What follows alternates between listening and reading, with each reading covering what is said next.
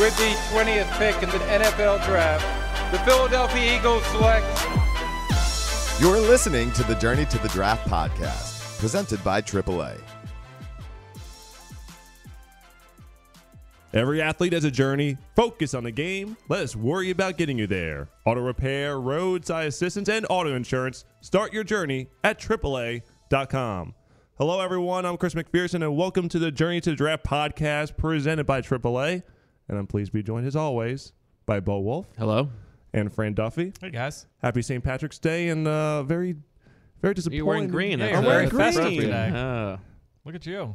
Nice. I mean McPherson. I that's have true, to. yeah. Irish heritage. You Top of know. the morning to you. But I mean, at least the Eagles green, if anything else. A little midnight green in there. Well, that's not Eagles green, but I guess. No, but for you guys. Midnight green, baby. So, needless to say, what a wild week that we just encountered. Needless to say. Yeah. Yes. We can quickly, I guess I'll just quickly summarize the transactions, and then we can delve into the big picture of what all these moves mean. The Eagles re-signed two of their own, bringing back linebacker Brandon Graham and quarterback Mark Sanchez. They added two players in trades, Kiko Alonso from the Bills and Sam Bradford, quarterback from the Rams. They signed two cornerbacks in Byron Maxwell and Walter Thurman. And, just to finish things off, two running backs were signed in Ryan Matthews and DeMarco Murray. The Eagles lost two of their own in Jeremy Maclin and Nate Allen, who signed with the Raiders. So no more Nate Allen jokes for Bo. And, of course, Nick Foles goes to St. Louis And we saw in the Sam Bradford trade. And Trent Cole and Todd Herman's both signed elsewhere as well. Mm-hmm. With the Colts. So Chip Kelly wins 20 games in his first two seasons and, doesn't settle for the status quo. Pretty much says, I'm going to just remake the roster. It's the first year that he has full control of the personnel decisions, everything from free agency to the draft, soup to nuts. And he said, I'm going to remake this team in my image and my vision and try to turn this thing over as quickly as possible because he doesn't just want to get to the playoffs. He wants to win and hopefully bring a parade down Broad Street.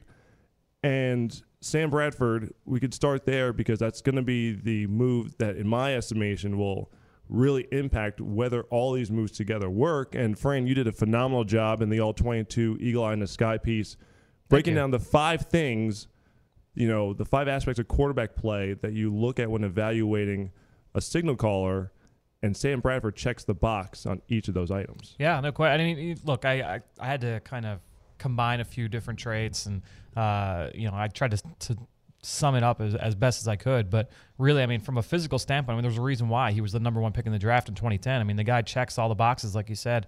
He's got a strong arm. He's really accurate. Everything from the mental aspect of the game, whether it's processing information, going through his reads in the pocket, throwing with anticipation. He's got all that down. I mean, he's able to read route concepts really, really well, attack defenses. He handles all the no-huddle aspects of the offense really well. So he's going to be a great fit, from that standpoint. And then physically, everything's there as well. So obviously, the big question that comes with Bradford is just the durability with the two ACLs, and that's what Bradford referred to it as the leap of faith. That's what it's going to come down to: is can he stay healthy? If he does, I think he's going to be a great fit here in Philadelphia. And it didn't take very long for me to be fully on board with Sam Bradford. First of all, great press conference, very handsome man, very striking, big fan. But it takes beauty to recognize beauty. That's exactly right. I will say the two people I've ever been told that I look like are a young Chevy Chase and Sam Bradford. I've never heard anyone compare you to Sam Bradford. It's when he was like now. the Heisman ceremony. You're hearing it now. But in the Mariota talk, the theory behind the whole thing is let Chip Kelly get his quarterback.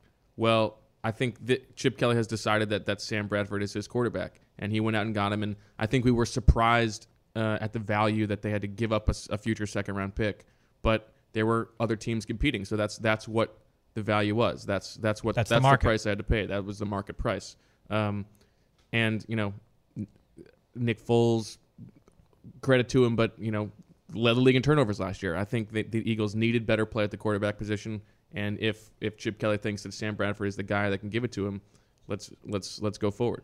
And you bring up a great point. Obviously, he has to stay healthy. That's, and you bring up a great point though. If fans, because obviously the immediate reaction from the fan base was it was obviously more negative than positive. But It if was a you roller had- coaster week for fans. Sure thing, as absolutely. well. But Well, yeah, because the going first through reports this. were that we're getting Bradford and moving up to 10. Exactly. Yeah. So there was, the highs and then the lows. But I mean, if you had the trust in Chip Kelly to go up and get the quarterback that he wants, and everyone thought that was Mariota, This is the guy he wanted. this is the guy you wanted. So you have to have that trust. That just because you don't agree with it now, Right. that doesn't. If you have the trust in Chip Kelly, which all of us do, and I think a lot of the fans do, you have to believe in this move. And Bradford brings everything to the table. So I'm excited to see him suit up this fall. The Eagles have to be fortunate that the Rams didn't jump when they were offered a first-round pick, because a day after the trade was made, Chip Kelly addressed the media for the first time since the season ended and said that morning, that was Wednesday, that Wednesday morning, they were offered a first-round pick. So the Rams had offers of a first-round pick as well. So at the end of the day, if this trade works out, and essentially you do give up Nick Foles, but if you basically are parting with a second-round pick for a franchise quarterback, that's lucky. Right. You're fortunate. Yep. I think Chip made the great point that it's very rare that top players become available in free agency. It's either for injury reason, a la Drew Brees, or they couldn't come to a contract. Couldn't agree on the contract. Yeah, I terms. mean, it's a risky move. There's no question because of the injury history. But when you're looking for a quarterback, you have to sort of take those risks because the reward is so worth it if you can find that guy. And it's also why it was important that they re-signed Mark Sanchez Yes. so that they have a guy in place who can handle the duties if Bradford does get hurt. No question. So to look at the team's updated draft picks, because I know there's some discussion about there, what do the Eagles have? The Eagles have 8 total draft picks. They have their own in the first 3 rounds. In the 4th round, they have the 49ers pick through the Bryce Brown trade Right. from 2014, which went Via to Buffalo. Via Buffalo. Buffalo. Yes. In the 5th round, they have the St. Louis Rams pick as well as their own pick. And then they have their own picks in the 6th and 7th round, so 8 picks total. The compensatory selections will be awarded at the league meetings early next week. Folks, Eagles aren't getting anything. No. So the Eagles will have 8 picks. Not for a couple of years. Yeah. Here's a question looking at all the moves that the Eagles have made, and this is something that we debated, Bo, myself, and Dave Spadero in the big question on PhiladelphiaEagles.com. Which position has been improved the most? And Bo made a great case, and I'll let him make his. I went with running back because you took LaShawn McCoy, who question could be, when is he going to hit the wall? When's he going to start to decline? Probably sooner than later, but he probably still has a couple of good years left in him. But the fact is, the Eagles rely on him to be the bell cow, the guy for the last 2 years, and fortunately, he's held up and been able to answer the bell each and every week. Chip Kelly, I think, realized he needed some insurance, so he got not just 1 but 2 starting quality running backs, and you still have Darren Sproles in the stable. So I went with running back, even though you had LaShawn McCoy, who was so productive the last couple of years. Bo, you went a different way, a unique perspective on it. Well, my position is just that the Eagles got good play at running back last year. Maybe you couldn't have relied on LaShawn McCoy to carry that load again this season. But in terms of just improving from 2014 to 2015, I don't think I think DeMarco Murray and Ryan Matthews are going to be great, but it's not going to be that much better than what LaShawn McCoy gave you. Whereas I think at quarterback, the whole point of making the trade is so that you get better play at quarterback and you don't have all those turnovers.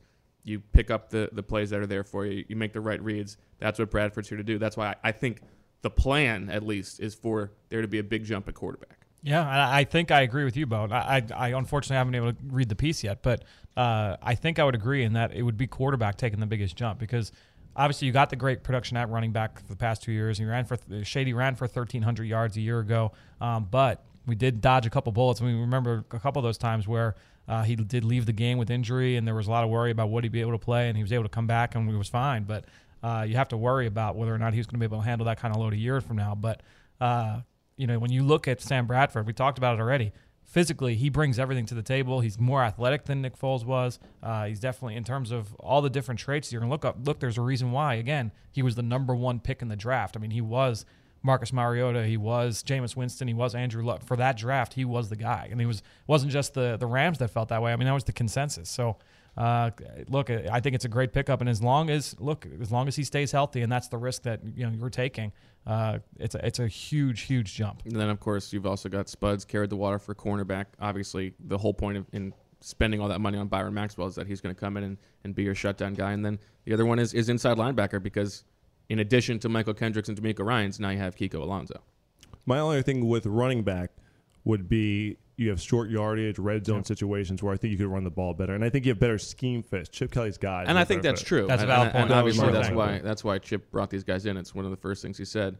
And as far as those signings go, heading into free agency, I would have said part of the reason for making the LeSean McCoy trade is that so you don't have to spend that much money on the running back position because it's a more fungible position. You can find those guys in the draft. We talked all draft season about being able to maybe bring in a guy in the third round who could come in and start. Last week's show we delved into. Yeah, sure. And so I was surprised that the Eagles made these moves, and you can debate whether or not that was the best use of resources. But in terms of these guys, they're great fits, and I like, I would have been nervous about DeMarco Murray because of all those touches last year, and obviously that's not something that Chip Kelly hasn't considered before. He knows the history of those guys, but I'm more excited about it because they brought in Ryan Matthews, because that means I think there's a plan to at least keep the reins off of DeMarco Murray a little bit, and certainly if he's healthy and if he's 100%, he's a great fit for the system, a better fit for the system than Shady was, as good as Shady was. Yeah, I mean, you got two guys that are physical, one-cut, decisive runners downhill that should fit this scheme. And if both guys are healthy, you've got two great bell cow type backs. And if one's not healthy, you've got a guy that can carry the load. So, and obviously you still have the Swiss Army knife in Darren Sproles. So this backfield it's the best in the league. I mean, I don't think there's a debate, right? It's something to see. All right, so we got a great show for you this week. Joe Dolan from FantasyGuru.com. He contributes to us here on PhiladelphiaEagles.com during the season. He's going to provide the fantasy implications of the Eagles' moves, in the first week of free agency, and also discuss some potential players who could fill the holes that the Eagles have in the upcoming draft. Our unofficial visits will be with Oklahoma tight end Blake Bell and potential first-round pick TJ Clemmings out of Pittsburgh. And our pick 6 will be in honor of March Madness players who have played basketball in the past. And last but not least, our draft mailbag, actually a very good one this week. We asked fans to propose their Eagles mock draft, and we got some I'm looking forward to going through these. Very, very good responses. Because I do one every day. So on that note, we're going to delve into our first segment here on the show, the latest news in Draft Buzz. Now it's time for Draft Buzz. All right, to kick things off here on Draft Buzz, the reported official visits are starting to trickle in. So enough of these unofficial visits. Sure. We're getting the real deal here. And we'll go through a couple here. Tony Pauline, our good friend from DraftInsider.net, reported that the Eagles have hosted or are in the process of hosting Benardrick McKinney of Mississippi State, projected to be a first-round inside linebacker. Now, Fran, there's a possibility, because he played outside a little bit before. Do you think it's a possibility that in the Eagles' offense he could be moved to the outside? In the Eagles' defense? In the Eagles' defense. Potentially. Well, that's the question. Crazy. Chip Kelly's going yeah. He was a high school quarterback. Bucking conventional wisdom, as always. I mean, McKinney at 6'4", 246 pounds, I mean, he's got rare size for an inside backer. So, some teams might see him as like a Dante Hightower type player. But I think watching him, and I've only watched a little bit of him. I haven't watched a ton. I got to still go back through that position. But I think he's got the flexibility to be able to play a number of different positions, and potentially he could play, as a strong side backer. So could he be, a Connor Barwin type player? I don't know. I think McKinney's got the athleticism to be able to do it. I mean, he ran a 4.66 at the 40. Not that that's the benchmark for athleticism, but that would have been a top 5 amongst all linebackers a year ago. He's got a high motor. He plays sideline to sideline. He's instinctive. They did line him up all over the place in that defense. So, I think he's got a lot of different, skill sets that can allow him to transition to a number of different positions to the next level. Very interesting. Our second reported visit comes from Rand Getlin of Yahoo, who reported that the Eagles hosted wide receiver Nelson Aguilar out of USC, a player who I've compared to Jerry Maclin on the, I think it was on last week's show when we talked about the players who, if the Eagles re-signed or signed, that would take them out of draft consideration. Nelson Aguilar, also a player who's going to come up later on in the draft mailbag. A lot of fans, I think, want to see him. So we didn't sign Macklin, so that means Aguilar's back on the table. He's back on the table, exactly. Right, there you go. He's intriguing because skill set wise, he brings a lot to the table, especially after the catch. I mean, every time this kid touches the ball, it's like a punt return, and he's got some punt return ability. He's got 4.4 speed. He was a high school running back. They lined him up all over the place, and that offense there at USC this past season under Steve Sarkisian very similar to what you see from a lot of these college offenses from Chip Kelly when he was at Oregon. What you see at UCLA. I mean, it's a very similar type offense. They run a lot of the same plays. So he's got, it's less of a projection when you look at a guy like Nelson Aguilar. There's some question with his hands, and obviously some things that he can improve on as a route runner. But Aguilar is a very intriguing prospect. All right, Dane Brugler from CBS Sports reported that the Eagles hosted Arizona State safety Demarius Randall for a pre-draft visit. Yeah, Randall is intriguing. I mean, we saw him at the Senior Bowl, and I thought he was one of the best safeties there. Yeah, he seems like he's gaining a little steam as everybody is sort of trying to find a safety that they can believe in. I think Randall is sort of getting a lot of play and could be as high as the second safety drafted. It's possible. Yeah, I think so. And the big strength with him is his ability to cover receivers out of the slot, and be able to play in space. That's something that not a lot of these safeties have, and he brings that to the table. So safety, obviously one of the big needs for this football team, or the biggest positions that you would figure the Eagles are going to have to address in the draft after losing Nate Allen in free agency. All right, and our last reported visit, actually, it comes from the source himself. Jalen Strong, sticking with Arizona State, the wide receiver, posted a picture on Instagram of him outside the NovaCare complex yesterday. He was also the subject of our Meet the Prospect series. That's right. On PhiladelphiaEagles.com. And he'll come up a little bit later as well. But I wonder, does he count as a local visit because he's a Philadelphia kid? That's a good question. Those rules always kind of, I'm not exactly sure, because it's like, okay, well, if he's a local guy, he grew up here, right. But obviously the school's not anywhere near local. I'd have to look at that. I'm not sure what the rule is. We'll talk a little bit more about him as a prospect later. Sure. Okay. There was one more visit, though. There was. Yes. Timmy. Of course. Timmy T. How can we not talk about Tim Tebow, who reportedly worked out per Adam Schefter and the rest of the Eagles beat crew jumping on board? I've never seen a workout get more publication than what. I think it's great. I hope we sign him. We're not going to, but I hope we do. I think it'd be great. Transition from there to some of the recent mock drafts that have come out.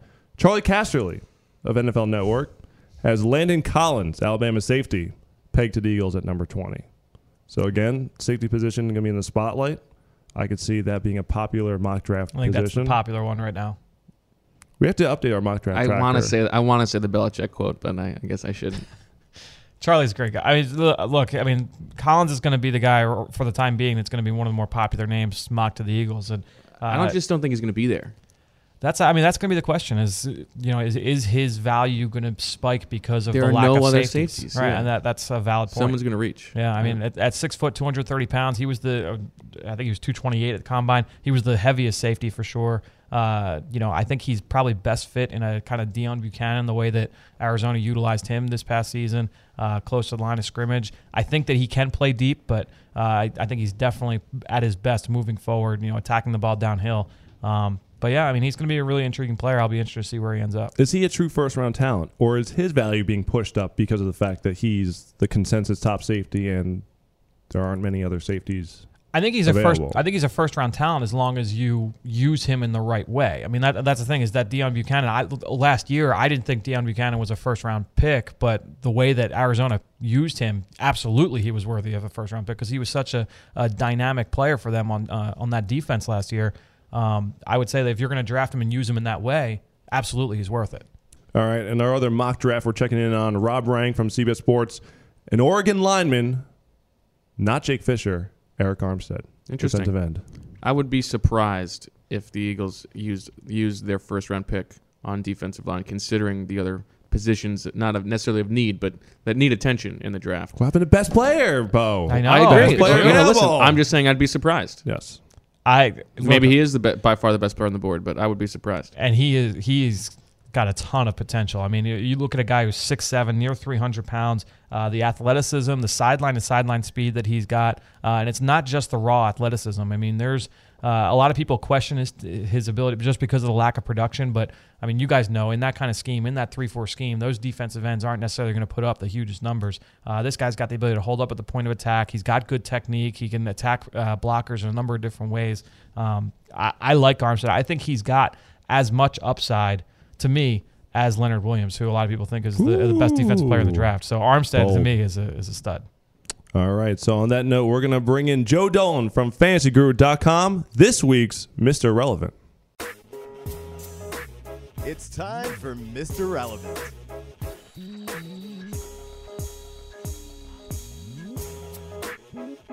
This week's Mr. Relevant is someone who fans of the website are quite familiar with, Joe Dolan from FantasyGuru.com. You can follow him on Twitter at FG_Dolan. He's a co-host of our Fantasy Spin segment along with Bo Wolf, and also writes the Presented weekly, by Bud Light. Correct, and also writes a weekly Fantasy Spin column that can be found on Fridays during the season. Joe, looking at what the Eagles have done in the first week of free agency, I think it's safe to say that fantasy owners are going to be pretty frustrated with this team next year, especially when you look at the running back position with DeMarco Murray, Ryan Matthews, and Darren Sproles in the backfield. Yeah, Chris and Bo, when they signed Ryan Matthews, And Fran, too. And Fran, excuse me, sorry guys, I was in studio. Fran, I can't believe I forgot you. I'm so sorry. Anyway, He gets forgot a lot. as a matter of fact, when you guys called me to do this segment, I was pulled away from Fran's wonderful Sam Bradford piece on Philadelphia. Ah, look at that. There you go. How about that? So I was right in the middle of that. It's going to take me about 3 years to digest because it's so in-depth. Anyway, let's talk about the Eagles' backfield. Now, after the Frank Gore situation, I don't know what else to call it other than that, and I thought that Ryan Matthews, of the guys on the market who I thought that the Eagles would pursue, would end up being a really great fit in Chip Kelly's offense. And I wasn't surprised when the reports came down that Ryan Matthews was agreeing to terms with the Eagles. I thought, in ways, I thought they might have actually lucked out, ended up getting a better player for their offense. And then the interest in DeMarco Murray, when it first said, hey, the Eagles still on the fringes, I was like, they want to pull them away from the Cowboys, or they want to drive the Cowboys' price up. I wasn't reading into it too much, and then you hear Adam Schefter and Adam Kaplan saying the interest is real, and then I'm like, I started to try to digest. And when DeMarco Murray finally put the pen to the paper, and I really had to take a look at this, you know what? We're paying DeMarco Murray to be the lead back in this backfield. But we're talking about a guy who had 450 offensive touches last year. Chip Kelly does not want to do that with DeMarco Murray. And in a way, it makes a lot of sense to bring in Murray, Ryan Matthews, and then still have Darren Sproles in this backfield. I think Murray and Matthews, in ways, they're similar players. I think Murray is a guy who has handled, obviously, more of a workload in his career. But the Eagles don't want to drive him into the ground. So my assumption, and correct me if I'm wrong, because assuming what Pittsburgh is going to do is a futile exercise, as we've learned this all season, I'm thinking a 55-25-20 between Murray, Matthews, and Sproles. My vision for what the Eagles are going to do is kind of similar to what the Packers do with a little bit of Sproles mixed in.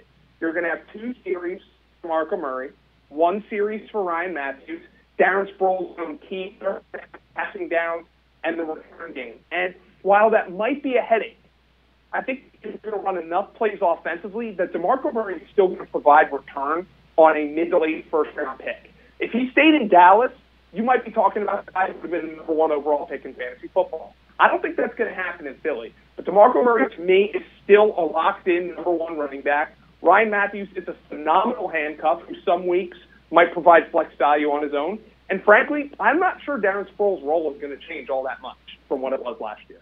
Well, Joe, if you were delving into Fran's Sam Bradford piece, I think he's maybe the clear winner of this from a fantasy football perspective of the first week of Eagles free agency. Do you expect that Sam Bradford, if healthy, that's the caveat that we always have to throw out, that he will be a starting caliber fantasy quarterback?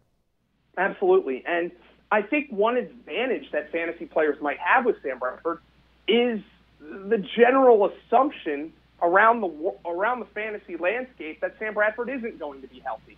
Look, now, if Nick Foles was still here, or if Mark Sanchez was projected as the starting quarterback in Philadelphia, or even something that Chip Kelly emphatically shut down, if Marcus Mariota would be the quarterback in Philadelphia, I would think that you would see the Eagles quarterback in that instance getting drafted very high, around quarterback 6, 7, 8, even if it was a rookie like Mariota, because of the way people assume this offense is going to be run. I think a savvy fantasy player can take advantage of the fact that people don't know if Sam Bradford's healthy.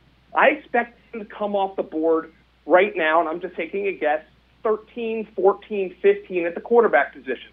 But Chip Kelly, in his offense, in his 2 years in Philadelphia, has produced consistent number 1 quarterback numbers out of Nick Foles, out of Mark Sanchez, and out of Michael Vick. If Sam Bradford is the starting quarterback for the Philadelphia Eagles and he stays healthy, he will be a top 10 fantasy quarterback. And I know Jeremy Maclin's gone and they've got to work on replacing that, but the guy is going to put up points. It is a fact. We've seen it with multiple guys in multiple years. Sam Bradford is a guy I will be targeting because I don't draft a quarterback early, and you just have that cushion that you can put Mark Sanchez on your roster or always keep an eye out for him on the waiver wire, because we know from last year that Sanchez came in and put up numbers. This is an offense that is conducive to success for the quarterback. I will be targeting Sam Bradford in my draft. Joe, of all the pass catchers on this team right now, and obviously there are a few of them that you can refer to, whether it's Riley Cooper, Josh Huff, Zach Ertz, Brent Selleck, there's a lot of options here. Jordan Matthews, obviously, as well. Who do you feel best about going into next year with Jeremy Maclin not on the roster? And obviously, look, there's going to be moves that have yet to be made, from those two positions. But who do you feel best about that's on the roster right now? Well, obviously, the guy you feel best about is Jordan Matthews because the track record's there. Matthews was a strong number 3 receiver in PPR last year, especially with Mark Sanchez, and at times was putting up number 1 fantasy receiver value. Matthews is a guy whose role I don't really expect to change. And like Darren Sproles, that's a little comforting given all the changes for the Eagles this year. So I expect Jordan Matthews, while his role might not change, I expect his targets to go up. I think Jordan Matthews is ascending. He looks like a number 2 fantasy receiver who could put up number 1 numbers in a PPR. So he's the guy I feel best about. I definitely expect Zach Ertz to take a big step forward. And while his snaps were a little bit down last year, at least in terms of what I expected them to be, I don't think they have the luxury of limiting his snaps anymore, given the departure of Jeremy Maclin. Zach Ertz is a top 5 fantasy tight end in my mind, simply because the landscape is so tough with Jimmy Graham moving on somewhere else and Julius Thomas moving on somewhere else. I think Zach Ertz takes a step up. But my personal favorite, Fran, and you and I have talked about this, I'm all in on Josh Huff. I hope you follow me on Twitter because 2 weeks ago, before free agency, I said, go get Josh Huff if he's cheap in your dynasty leagues. Jeremy Maclin's a free agent. I thought at that time that the deal would have been done if it was going to get done. Chip Kelly's offense is very conducive, as we said with Sam Bradford, to putting up numbers. And Josh Huff has a really dynamic skill set. As a matter of fact, I think you can make the argument that Josh Huff has a more natural talent than Jordan Matthews. He just didn't get the chance to show it off last year. I'm very high on Josh Huff, and while I expect the Eagles to add maybe a free agent, maybe a trade, I expect them to draft a guy or two at the wide receiver position. I think Josh Huff is a guy who is clearly ascending in his second year. Joe, speaking of the draft, we talked about some of the reported visits, and Nelson Aguilar from USC, Jalen Strong from Arizona State are players who have been mentioned to have visited the Eagles in the pre-draft process. Who are some of these guys, some of these receivers that could be selected by the Eagles who could potentially help from a fantasy standpoint as rookies next season? Well, one guy who I've really been interested in is a raw player out of Auburn by the name of Sammy Coates, and I really am intrigued by his after-the-catch ability. There's some deficiencies in his route running. He had inconsistent hands in college, but the physical profile for a guy like Sammy Coates is there, and I don't think he's a guy who you're going to have to take in the first round in order to get your hands on him. And another guy who I think is really fascinating for the Eagles, simply because we know that they kind of like these guys who blur the lines between positions, and that's Devin Funchess of Michigan. He's a big guy who didn't time as well at the combine as you might think, but he plays like a wide receiver. And while he looks like a tight end, he plays like a wide receiver. That gives the Eagles a ton of matchup problems. If you look at Zach Ertz, you look at Darren Sproles, if you look at Jordan Matthews, who they use as a big guy out of the slot, I think a guy like Devin Funchess could give the Eagles a ton of options. I think he's somebody they probably have to take in the first round, maybe trade back up in the second like they did with Jordan Matthews to take him. But he's a guy who I think the Eagles, you could see them target on the first or second day of the draft. I think, Joe, obviously we would be surprised if the Eagles took a running back early this year after the free agent expenditure for DeMarco Murray and Ryan Matthews. But I know you've been studying this really deep group of running backs entering the draft. Obviously, it's going to depend a lot on fit where these guys go, but do you have an early favorite at that running back position? Oh, yeah, and I'm not going to be blowing anybody away when I say that Todd Gurley is my favorite back in this draft. I mean, he does everything. The question is he healthy? But as we've seen, and the Eagles obviously believe, ACL injuries at times are not as serious as they used to be. Todd Gurley is a freak of nature who's young, is working back from his ACL injury, expects to be ready sometime around training camp. I would not be shocked if Todd Gurley was a first-round pick in this draft. And as you mentioned, Bo, it depends entirely on where guys fit as to where I'm going to project them for fantasy. Right now, I put out a top 10 list of my favorite top 10 backs heading into the draft. I expect it to completely change post-draft for fantasy because of where these guys are going to land. But you might see a guy like Melvin Gordon. Maybe Melvin Gordon ends up in Dallas. And at that point, while I have a little bit of questions about Melvin Gordon's ability to be a three-down back in the National Football League, if he lands in Dallas, I think he's going to be a really high fantasy pick. I think he's going to be somebody who's really coveted because of that spot. Maybe somebody like Tevin Coleman, who I have around 6 or 7. He comes out as the guy who ends up in Dallas, and he lands in a great spot. Maybe David Cobb is given a shot to be a lead back somewhere, or maybe he ends up somewhere where he's behind an established veteran and is going to have to wait his turn. So while it's a really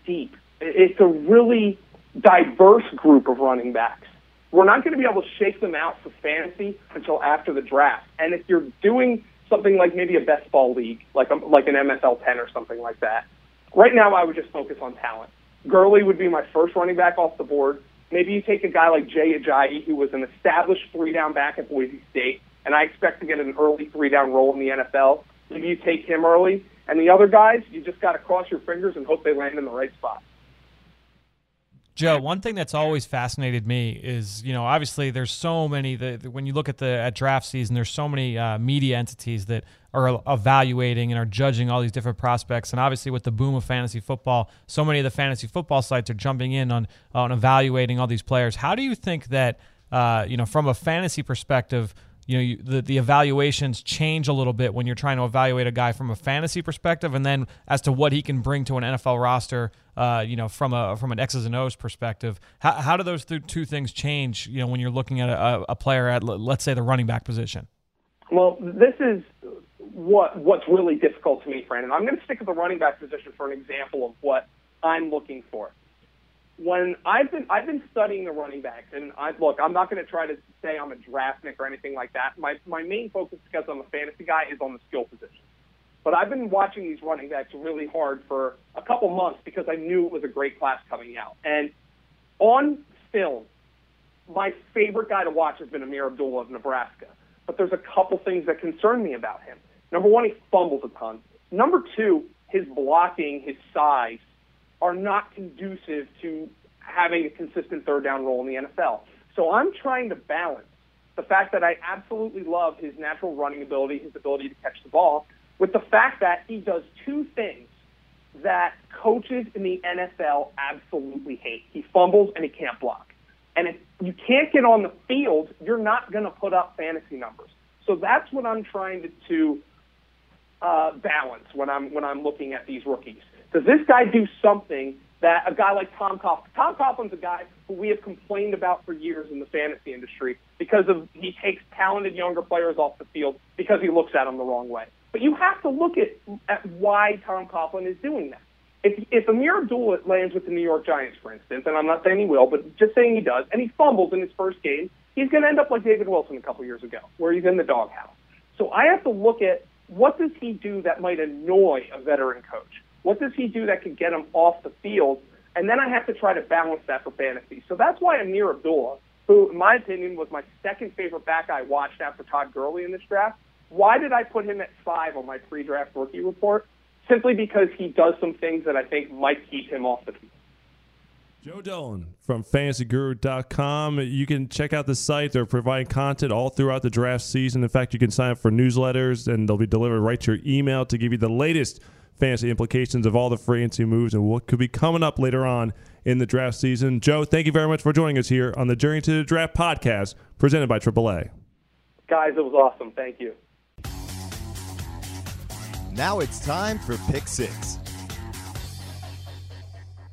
All right, time for this week's Pick 6. So in honor of March Madness, which kicks off tonight actually with the play-in games, we're going to select 6 players each who have basketball backgrounds. So since we know Bo's not going to be doing any work later in the week, come Thursday. taking off for the holiday. We got days off to burn before the calendar True. turns over on April 1st. It is true.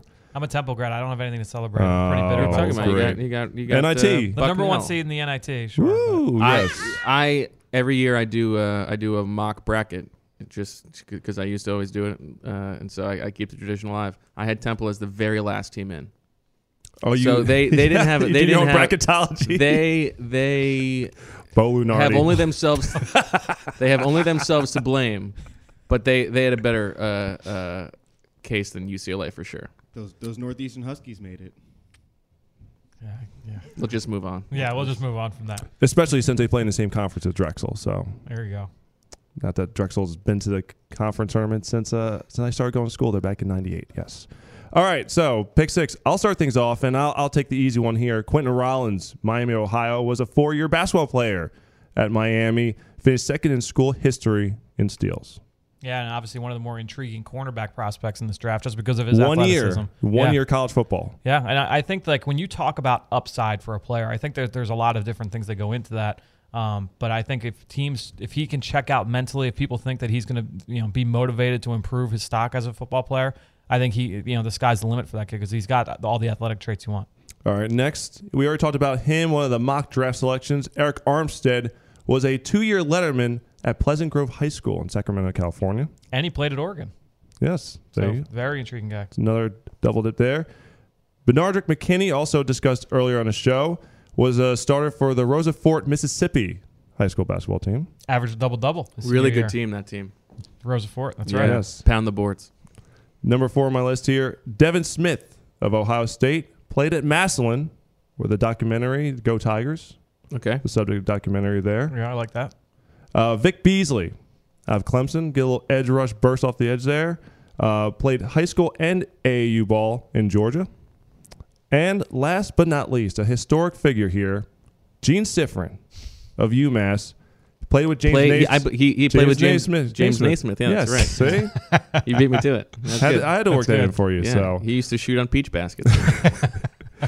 played at Miami New Orleans High School and even had small school offers to play college basketball. See, it's interesting though that you bring up when you talk about Rollins and his athletic upside, and then you talk about Sifrin, and people I've seen that Sifrin is getting thrown out as having a lot of upside. I don't know that he's got a lot of upside. He doesn't. Yeah, He's only downside. His athletic peak has come and gone. Yeah, and just because from all the questions you hear, and obviously we don't know, we've never met the kid, we don't know him, and we don't know all the details, but any reports say that there may be some questions about how he is off the field. So is he going to improve? I don't know. I mean that's the question. So how much upside is there? I mean that's the question with Sifrin. I know you're a big fan. That's the reason I picked him. There is not That's much of an upside. That's the answer. It's the only reason I selected him. So. All right, there you go. So you're 6 guys. Okay. You go. All right, I'll go. All right, so for my first one, I went with T.J. Clemmings out of Pittsburgh, or not former. I think a lot of people think he could be a first-round pick in this draft, 6'5", 309 pounds.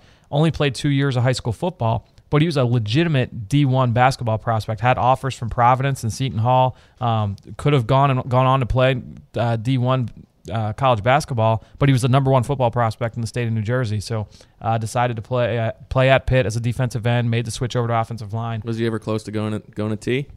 No, he wasn't T close to going to Temple, T. No, I mean we've got the number 1 prospect out of Jersey a couple of years, but Clemmings was a guy that was I think he was a 4 or 5 star recruit. And, Okay. Going to Pitt, and obviously it's worked out for him. The second guy is Nick Marshall out of Auburn. When he signed on at Georgia, obviously he started his career at Georgia as a corner, which is what he's going to play in the NFL. He signed on to play both sports. So he played both basketball and he played football. And he's got like Brandon Boykin, he's got a dunk tape on YouTube. So you can go check out Nick Marshall's ability. Dog's going to the tournament. Yeah, there you go. Why don't you just work in some of the highlights for those who are watching I'll this? think about it. So you got Nick Marshall there. The third one's Randy Gregory, just under 6'5", 235 pounds. A lot of people think he's one of the best pass rushers in the draft. He's got that basketball frame. He had legitimate D1 basketball interest coming out of high school. He's actually talked about how he had senioritis his senior year of high school, and how he was thinking maybe I'm not going to qualify for football. Maybe I'll just go and play basketball instead. And so he's kind of toying with that. Ended up going out west to junior college. Actually broke his leg playing basketball, and that affected all the different offers he got. So and recently, actually, I was just reading in an interview he talked about how he actually hopes that he plays linebacker at the next level instead of defensive end because playing in space, it kind of reminded him of playing basketball. So that basketball background is paying dividends there for Gregory. Number 4, I went with Desmond Lewis, the wide receiver out of Central Arkansas. Bo, we saw him down at the Senior Bowl, and that the basketball background definitely comes into play here for Lewis because 6'4", 214 pounds. He's bigger than a Devontae Parker, who I think they have very similar skill sets in a lot of different ways with their ability to go up and get the ball. And Lewis, with those great ball skills, I mean, he's got I think the arrow's pointing up on that kid. I think he's got a ton of upside when you talk about the receiver position. So Lewis, a guy with a basketball background that I think has some ability. Let's see. Ronald Martin's a guy that we saw in person, Bo, at the Shrine game. Safety out of LSU, 6'1", 217 pounds. Played basketball at LSU, not just in high school. He's All-State as a basketball player in high school, but played in LSU. Athletic kid, played over the slot, runs pretty well, plays sideline to sideline. A lot of the questions people have are just his instincts and his ability to run downhill and take good angles. I think that's why he wasn't invited to the combine. But lastly, Shaq Riddick out of West Virginia, who was one of the pro day stars early on. I think last week he ran, at 245 pounds. He ran a 4.59. He had a 36 vertical jump, had 124 inches on the broad, tested well on the shuttle. So big kid with athletic upside. He was a Gardner-Webb transfer. He's only played 1 year at West Virginia. I actually watched him at Gardner-Webb, and he's got some ability. He definitely has some athletic upside. But it's a question of, can he put it all together for the next level?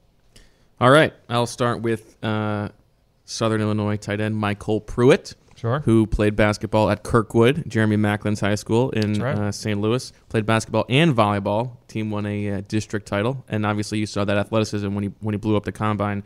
Best 40-yard dash, best vertical jump among tight ends, 4th in the broad jump, 3rd in the shuttle. So you saw that from him. I thought Fran would take him. Fran, I know, is a big Michael Pruitt guy. Bo took him early. I mean, he's one of the best receiving tight ends in this draft, so Pruitt's a fun guy. All right, moving on to, similar to Vic Beasley, Bud Dupree from Kentucky, also a standout basketball player. His team in Georgia won a Class A state title, and just imagining him on the basketball court, trying to take a charge from Bud Dupree coming at you is a nightmare. And you saw his athleticism too, the best broad jump among defensive linemen and linebackers, 3rd in the 40 with a 4.56, and 2nd in the vertical jump. All right, Jaquiski Tartt from Samford down in Mobile. He was actually a basketball player through and through, and was trying to go to play college basketball before his senior year in high school when he went to the football coach and asked to play a little bit of football. So that's probably why he wound up at Samford, because he only had one year of football in high school. What's the pro comparison on him, Brian Thomas? Jaquiski Tartt, Cam Chancellor 2.0. That's all I called him when we were down in Mobile.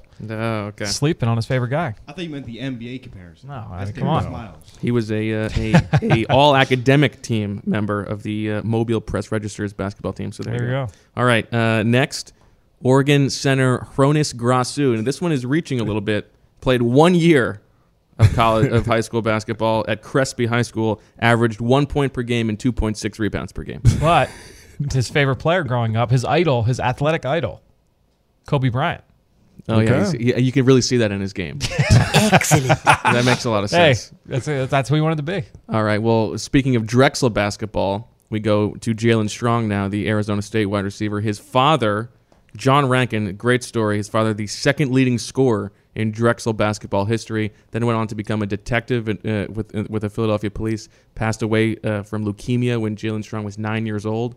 So he's this just beloved figure in Philadelphia. Jalen Strong played a little bit in high school, was mostly a football player though at West Catholic, and then came to the Eagles a couple days ago. So, and he's a guy who obviously is in contention to be maybe the 3rd receiver drafted. Yeah, I think he's definitely in contention for that spot. We talked about him last week, just comparing him to Jordan Matthews with the ball skills, the ability to be able to go up and win contested situations. Strong brings that to the table. All right, now my final guy. This one you were building up a little bit, and I wanted to do my entire pick six like this. I wanted to find college basketball players who could potentially go into the NFL. Okay. A la Julius Thomas and Jimmy Graham. Yep. So you're looking for that body type that is sort of out of place on the basketball court. Julius Thomas was 6'5", 240 when he was in college. Graham was 6'8", 260, obviously a little bit bigger. And I wanted to find guys in the tournament. Slim pickings. So I only found one, but I found my guy. This is my horse. Now the problem is he's only a sophomore. So we're going to have to wait a couple years. But he's 6'6", 250. His name is Mo Ali Cox from VCU.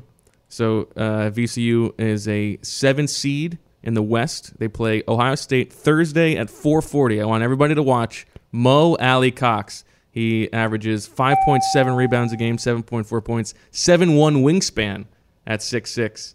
He's a beast. I watched some highlights. He is built like a football player. This is my guy. You heard it here first. There you go. See? Scout in the making. Perhaps the Bo future Eagles tight end. He's a future Pro Bowl tight end, Mo Ali Cox. There you go. He's a scout. He's a bracketologist. Is there anything Bo can't do? Nothing. Except, well, you know what I can do? I can toss to an interview with TJ Clemmings. The unofficial visit. And joining me now here at the Renaissance Hotel down in Mobile, Alabama for the Senior Bowl, Pittsburgh offensive tackle TJ Clemmings. TJ, for a player or a fan that hasn't watched you, can you give a scouting report for what fans can expect to see from you on the field? Well, they can expect to see me out there flying around as a tackle, really. I mean, I bring some athleticism to the game and some speed, and I try to use that as an advantage. Is that what you feel like your redeeming quality is, your athleticism? Is that what sets you apart? Yeah, I would say. I mean, I haven't been playing that long, so technically I'm not all the way there where I'd like to be, but, you know, that takes some time and that takes some work. So I'll get there, but, you know. For fans that don't know, TJ made the switch from the defensive line to the offensive line a couple years ago. What has that switch been like? Is there a player that you kind of pattern yourself after to kind of, you know, mold yourself into an offensive tackle? Oh, not necessarily. Not at first. I was really just trying to learn a position and just learn plays and what I needed to learn to really just be able to be on the field. And you know, I wouldn't say more to my second year. I started watching offensive tackles who were doing really well in the league. You know, Jason Peters, the Dwayne Browns, the Tyron Smiths, you know, of the league. I really enjoy watching those guys. I try to learn and pick up a few things that maybe they're doing that's helping them as tackles. So those are guys that I like to watch. Do you feel like, with your history as a defensive lineman, that helps you on the offensive side, knowing different techniques and knowing, like, okay, this is what the defensive lineman's going to want to try and do to me. I have to prevent that? You know, it helps. It helps a little bit. Sometimes I forget that I can go back to that and help myself out as an offensive lineman. But it does help a small amount. Is there a player down here in Mobile that you've seen that you say, okay, this is the best guy here defensively that you've gone up against in practice? Oh yeah, I would say Nate Orchard. Nate Orchard, okay. Yeah, he's been pretty good, and I respect his game a lot. So Nate Orchard was the best player here that you've gone up against. Who was the best player that you went up against this season? I would say Daddy Nichols, a similar style kind of player with speed. Okay. Virginia Tech. Virginia Tech. Yep. Yeah, he's one of the players I've been telling everybody who I really had to prepare for. Not that I didn't have to prepare for anybody else, but really just he was one of those guys that you know, it could have been a really good game. Last question, going into a game, if you know you're going to be going up against a pass rusher that's on the smaller, quicker side or the bigger power guy, what would you rather go up against? I would say the bigger power guy. Okay. I would say, you know, you'd hope that they get tired a little faster than the smaller there guys. But I mean, it doesn't matter. I mean, you're gonna get all different kinds of guys on the next level anyway. So, might as well prepare for them all. All right. Well, TJ Clemmings, thanks very much for joining us. Hopefully, we see you in Philadelphia one day. Oh, thank you for having me, man. Appreciate it. On the clock. Fran, wonderful, insightful interview with TJ Clemmings there. Thank you. And it's time now for On the Clock. Great. And, you know, I want to get through these a little quicker because I do want to get to all the mock drafts from the fans. So let's go through these. But today's game is a new game. Ooh. It's called Third is the Word. Not Bird is the Word. Third is the Word. Okay. And I want to get us on the record with some predictions before the draft, okay? First question. Who will be the third quarterback drafted? Will it be someone like Garrett Grayson, Brett Hundley, Sean Mannion, Blake Sims, Bryce Petty? Who will be the third quarterback drafted? I think it's Brett Hundley. I agree. I think it's Brett Hundley. I think that the physical traits will be too much for a team to pass up on, and in a class where there's not a ton of talent. I think someone will bet on the high character and the athletic traits. I was going to add the high character part of it. Seems like he could be the face of a franchise. But I'll go with Brett Hundley. I don't want it to be. I don't want it to be a clean sweep, but I think I'll go Brett Hundley also. Okay. Okay. All right. This is a tough one. Who will be the third wide receiver drafted? Obviously, we assume Kevin White, Amari Cooper in some order will be 1, 2. Seems like Devontae Parker is maybe the consensus one right now. Yeah. I know, Fran, you don't agree that he's the third best receiver, That's and correct. then you've got a bunch of guys: Perryman, Funchess, Sammy Coates, Jalen Strong, Devin Smith, DGB. A lot of options. I do tend to think that Parker will be the third guy drafted. I mean, a year ago, I didn't think that Justin Gilbert was the number one corner in the least bit. Yeah. But if you asked before the draft, I would have said Justin Gilbert's going to be the first corner off the board. I think Devontae Parker will probably be the third one. I think if there is a challenge, it would be Jalen Strong.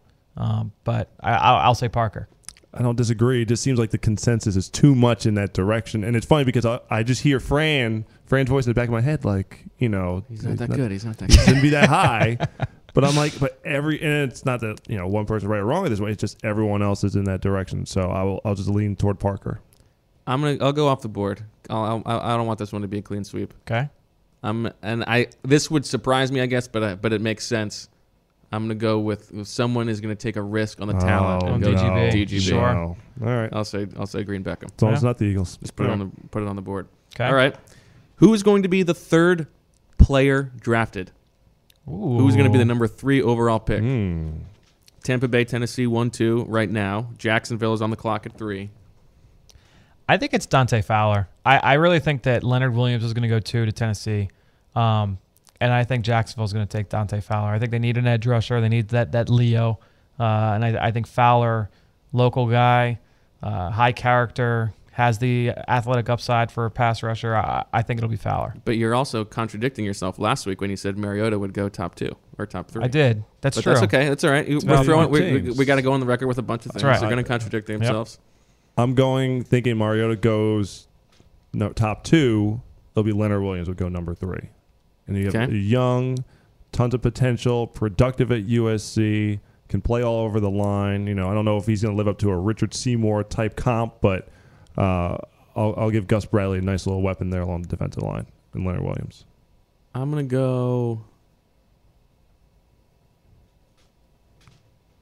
Could they take a receiver? I'm going to go Amari Cooper. Could they get They just took 2 playmaker? receivers, though, and they got another one in Allen Hurns and undrafted. I mean, they took 3 guys last year. Yeah, and they spent money on Julius Thomas. That's fair, yeah. But stockpile. Yeah, I would just go off the board. Yeah, that's fine. I love it. Could be Cooper. Mariota too. It could be a team trading to 3 to get Mariota. Sure, that's a fair point. Yeah, that's a really good point. Okay. All right. Who will be the third Oregon player drafted? Which basically means Mariota's going 1, we assume. Yeah. Who will be picked first, Armstead or Fisher? And so who will then be picked third? I think Fisher is third. Armstead's potential, that 6'7" frame, though I see the mock draft that he's there at 20. If I'm the Eagles, I'm almost thinking, I'm hoping he'd be there at 20. That'd be a nice player to have. I understand how good the defensive line is, and there are other holes you want to fill. I think Fisher will be the third Oregon player. I tend to agree, and we're on the same. Me and C-Mac are on the same page here. But I think Armstead's upside is just way too high for him to last at 20 to me. And I think he's good enough as a player right now that he can warrant that selection. I think Armstead will go 2 and Fisher will go 3. I agree. I think Fisher 3. Okay. I like that. Who will be the third running back drafted? Now, this is tough because there is not a necessarily consensus about 1-2. So, it could be Gurley and Melvin Gordon, but, maybe Gurley is the third running back drafted. You've got all the guys, Abdullah, Yeldon, Tevin Coleman, Ajayi, David Cobb, Duke Johnson. Who will be the third running back drafted? I'm going to go, this is a player who caught my eye on the combine from the size standpoint, not realizing how big a frame he has. T.J. Yeldon from Alabama. I'm thinking probably Gordon Gurley. Not sure which order. Probably at this point Gordon, mainly because of the injury. But I will go with T.J. Yeldon as the number 3 back. I would tend to agree. I'll go off the board for this one. Time for go off the board. Go off the board, but I'll go away. I'll go away from Yeldon here. I'm going to go Jay Ajayi. A guy that I think can fit in a number of different schemes. I don't know. I think that Amir Abdullah has a lot of upside, just from his ability as a pass receiver as well. But, I think Ajayi's got the ability to hold a full workload, especially if a team, like Dallas. I mean, Dallas could draft him to be their guy, and he would be their starter. So, I see him having that kind of potential. I wouldn't be surprised to see Ajayi be the next guy off the board. I'm thinking it's going to be Melvin Gordon. I think Gurley is going to go 1. Yep. And I think someone is going to fall in love with either Ajayi or Coleman as a guy who they can bring in and just be a 3-down back right away, because Gordon has those question marks as to whether he can be a 3-down back. So I think someone's going to fall in love with one of those guys, and Gordon like goes that. 3. Okay. All right, last one, and this will prepare us for the final segment. Who will be the 3rd pick by the Eagles? Who will be the Eagles' 3rd-round pick, assuming they keep all their picks? I'm going to go with a guy that we've talked about a couple times already. Hope it's a guy. And it's Nelson Aguilar. We've seen the history with guys that have visited. He's a yards after catch guy, which is obviously important in the Eagles' offense. I think any receiver. That's one of the more common questions I get on Twitter. What receiver fits for the Eagles' offense? I think any receiver fits in this offense. It's a matter of what you're looking for. But Aguilar, I think, played in a similar offense, has the yards after catch ability, can line up inside or outside, very similar to what Josh Huff was a year ago. I'm going to go Aguilar. It's going to be a position that fans are going to look to target. I don't think he'll be here in the 3rd round. This is where I'm struggling. It's the value of as who's we gonna grade be there, these. If one of us hits on this is worth like 20 points, because this is this is a bonus. Yeah. I'm going to go someone who we've talked about on the program already, Damaris Randall, the safety from Arizona State. That's a good one. I like that. Could be good value. I think he probably, because of the lack of safety help available in draft, probably gets pushed up into that 2nd round. But if he's there in the 3rd round, I think he's a Philadelphia Eagle. This is tough. This is a tough one. And as I said, I do these every day. Sure. Yep. And generally speaking, my first 3 rounds are in some combination: offensive line, wide receiver, secondary. And this guy, he's probably not going to be there in the 3rd round. But I'm going to go with Stanford corner Alex Carter. I think it's possible that he's there, because I think he's like a step below athletically what teams want for like that top shelf corner. So I like that. And he fits the scheme. Sure. Yep. He's got that Pac-12 connection that everybody is always looking for. I'm going Alex Carter. High character. All right. Well, before we get to the fan mock drafts, we have one more unofficial visit. My dear friend, Blake Bell, the former quarterback turned tight end from Oklahoma. Hope he lands in Midnight Green. The unofficial visit.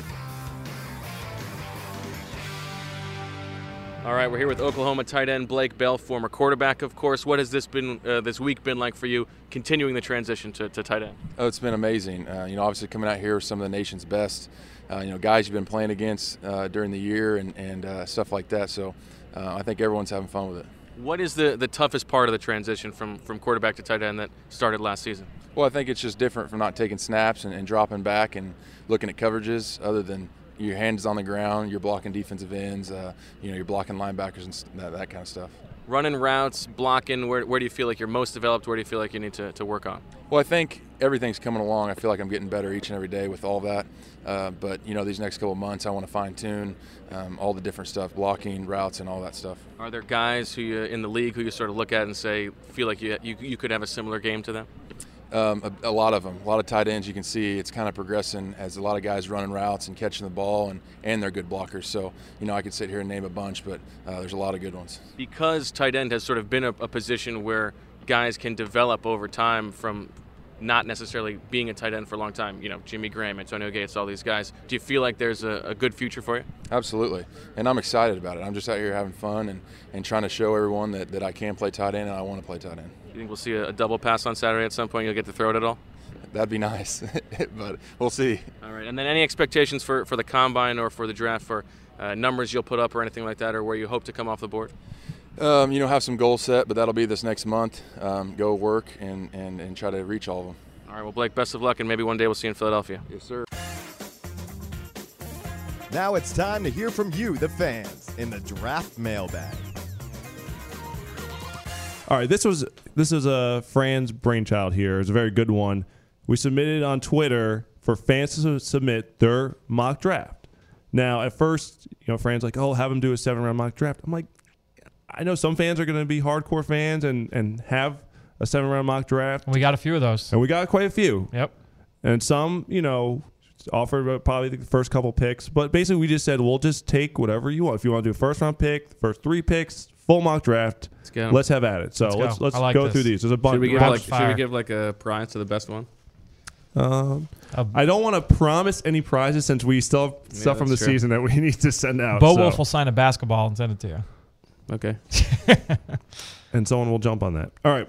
So first one jumping on here from at Mr. Nathan Yell goes with La'el Collins in the first round. I like that. I like La'el Collins. Potential Yes, guard. very nice. Very nice pick there. Gerard Holloman in the second round. Ooh, reach. That's where we kind of Gerard Holloman, I think, can play on the back end as a pass defender, but you got to question his ability to play the run. He's not going in the first 3 rounds. I don't think so. Do you like him or Sample better? I think you got to go with Sample over Holloman just because he's a little bit more well-rounded. Okay. And his third round pick, someone who we talked about, Nelson Aguilar. Oh, okay. He's going with Fran's third round there pick. You go. I like that. Back on track. So that's at Mr. Nathan Yell. Now let's go to at GK14. Meatloaf, 2 out of 3 ain't bad. Jake Fisher.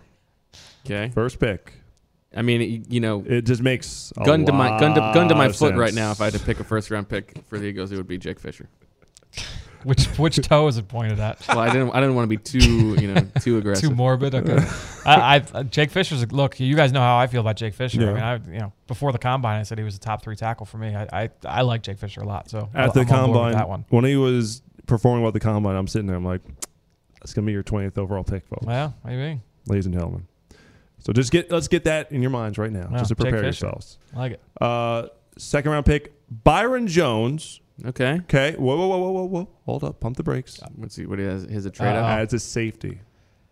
I think he's a corner. So I mean, look, he could play safety, I guess, but I think he's a corner, and he was a very good corner to me. So getting him in the second round, I think is great value. Third round pick, Bo's favorite, Ali Marpet. Nice. There you go. Oh, this is a good draft. This is a really good draft. I like how this is coming together. Is he a third round? I think he's a mid. I think he's a third, right. fourth round guy. And now that's 2 linemen in the first 3 picks too. That's good. I like that. I have no problem with that. I like that. All right. His fourth pick, Henry Receiver. Anderson. Ooh, I like the that. lineman from Stanford. Very reminiscent of Taylor Hart a year ago. Okay. He's got to have a receiver in here. That's the only thing he's missing. We'll get to it. All right, Patience. Alani Fua. Oh, your guy, your boy. That's C-Mac likes Alani Fua after the combine. I don't even know who that is. The linebacker from BYU. Okay. So he's probably like 25. I'm not sure. I'm out. I'm out on Fua. Then Adrian Amos, the safety. Okay, I like Amos. He lands on my team sometimes. Okay. First little guy. And then his last pick here, you get the receiver from William and Mary. Oh, Trey McBride. Fran loves it. He's not going to be there. Trey McBride in the 7th round is great. He's not going to be there in the 7th round. Yeah, I don't think he's going to be. He's going to be a 3rd, 4th round pick, I think. So, but that's actually technically this would be his 6th pick. I'm just going through. Yeah, he doesn't have 2 5ths. Yeah, that's good though. I like that. I like good, that. man. All right, leader in the clubhouse. Okay, so next come from at Mark I. Campbell, number 4, Eric Armstead, number 20. Okay, right. So these were solicited before we talked about the mock draft. Sure, double A. Okay, Nelson Aguilar at round 2. Round 2. All right. Third pick, T.J. Yeldon. Okay, I know that makes Fran happy. I'm liking this draft right now. Okay, next one now. This position need some beef on the offensive line with this draft. This position did not come up in a lot of the fan mock drafts, so maybe it's in Chip We Trust. Maybe they woke up early and read your great Sam Bradford piece. Uh-oh. Bryce Petty. Okay, round 4. Reminiscent of the Matt Barkley pick. That's right. The first of the 2 5th-round picks, Ifo Ekpre Olumu. Obviously, like that. Everyone's going to link him to the Eagles. Yeah. Torn ACL and went to Oregon. That's right. Next, staying in the secondary, Curtis Drummond. Michigan I like State. that. I like that. This is good value here. Okay. Next coming up, he was the unofficial visit just a few moments ago, Blake Bell. Nice. Oh, I like that. It's a good draft. It's a good draft, but he's leaving the offensive line bereft. Yes. It's true. And last but not least, we're going back to the secondary. We're going back to Oregon. Eric Dargan. Eric Dargan. Nice. Safety. Yeah, that's a reasonable 7th round pick. I think so. That's a good draft. That's a good draft. I would agree with you. We that need the some offensive beef line- up front. Yeah, you got to go heavy there on the undrafted free agent crew. Okay, so next, I think that's my favorite one so far, though. you like that one the most? Yeah, I think so. I prefer the one before. Okay. Next, we go from at Jerry the Azman, the Wizard of Az. Okay. Pays homage to I love Jerry Twitter. Azman. Yeah, I love Twitter. First round from Fresno State, Deron Smith. Reach. I like Deron Smith. I don't know if he's a first rounder, but I like Deron Smith. He's a versatile guy, and we haven't really talked about him on the podcast. Very versatile guy. He's been hurt this postseason, so he couldn't go to the Senior Bowl, couldn't test at the combine. Perfect for the Eagles. Yeah, but when you watch him, I mean, he lined up over the slot. He'll come down and he'll hit you. Good instinctive player. He can play man. He can play zone. He's a very intriguing safety. I think he's not getting a lot of love because he hasn't been able to play in the postseason. Okay.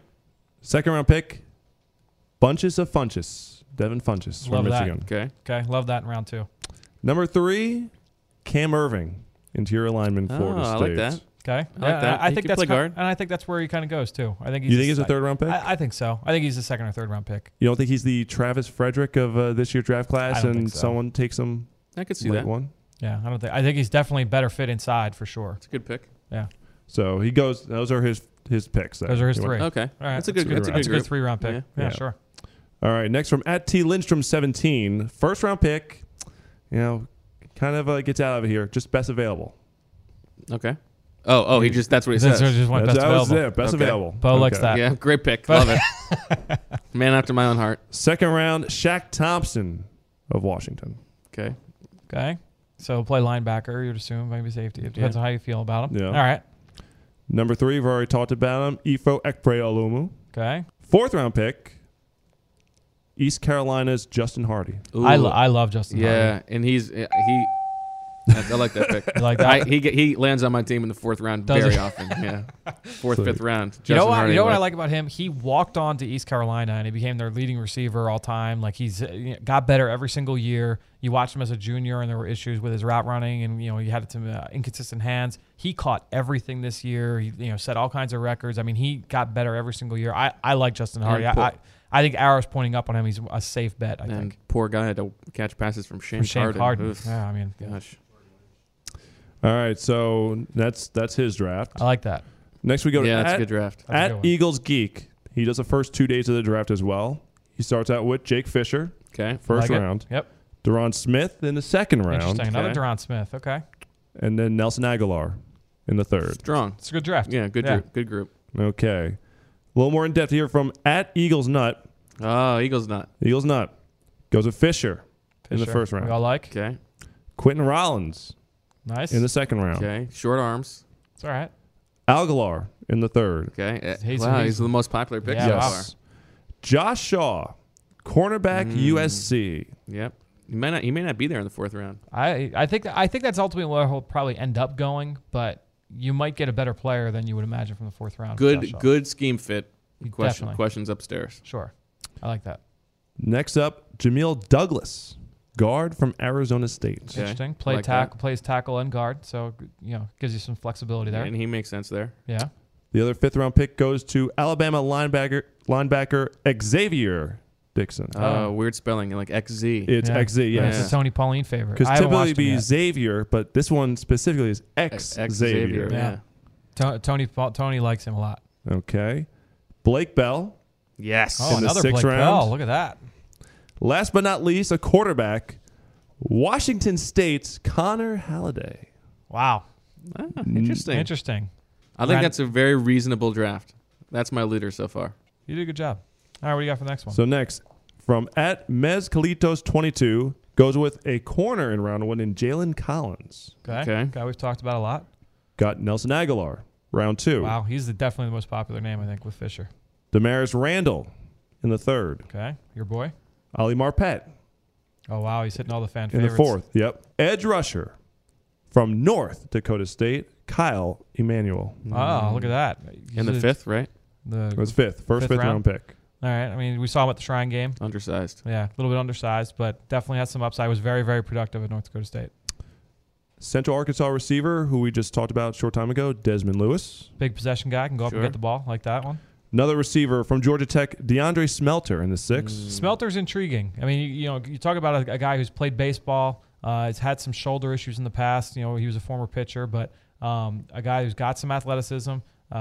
Is a good blocker coming out of that offense. He's got to refine a few things, but intriguing guy as a late-round pick that you want to develop. Smelter Skelter. That's right. And this draft would not be complete without Oregon player Tony Washington. I like that one. Tony Washington's a good fit. Good fit. I think he'll be picked before the 7th round. Yeah, you might be right. All right, Might be wrong. Maybe wrong.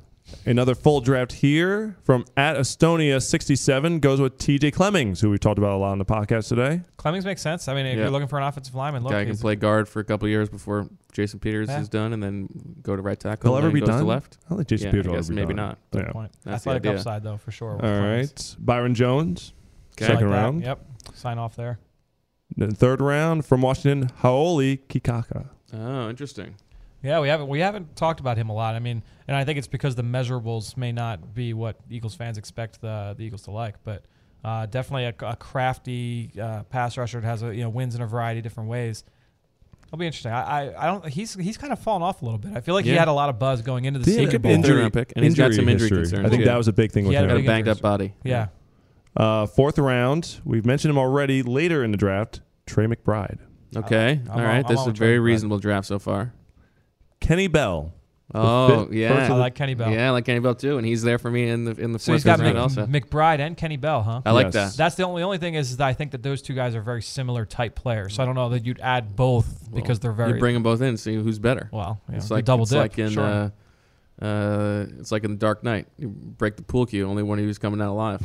Let's see, only one of you is going to be playing on this team. Time for tryouts. Second, fifth round pick, Greg Mance. Out of Toledo. All right, I like that. This is a Okay. good draft. Interior lineman. Okay, I like it.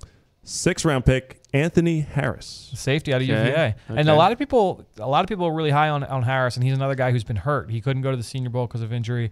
Another guy who's got different athletic traits that you like. I want to do a little bit more work on him, but probably would have gotten a little bit more love if he'd been able to play.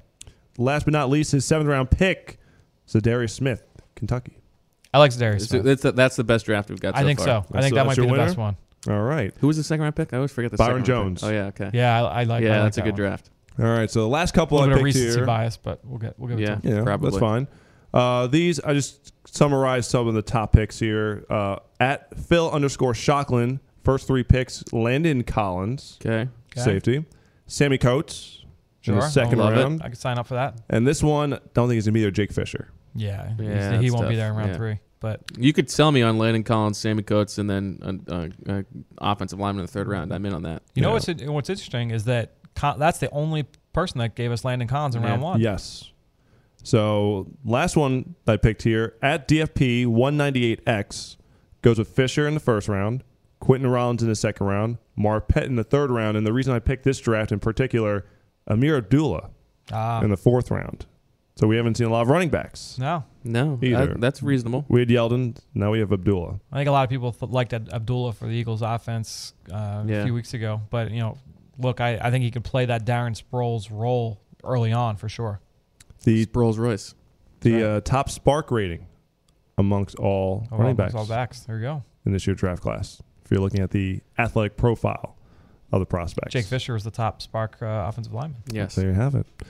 So, gentlemen. No, that was good. So, there you have it. So I enjoyed that. Do that again in a couple weeks. So, at Estonia 67, we'll say is the winner. Marcus Marcus Hunt Hunt. gets the winner. All right. There you go. There you go. Excellent. We have some prize we need to send out. So, we'll just throw another one to the list there. So, gentlemen, great stuff this week.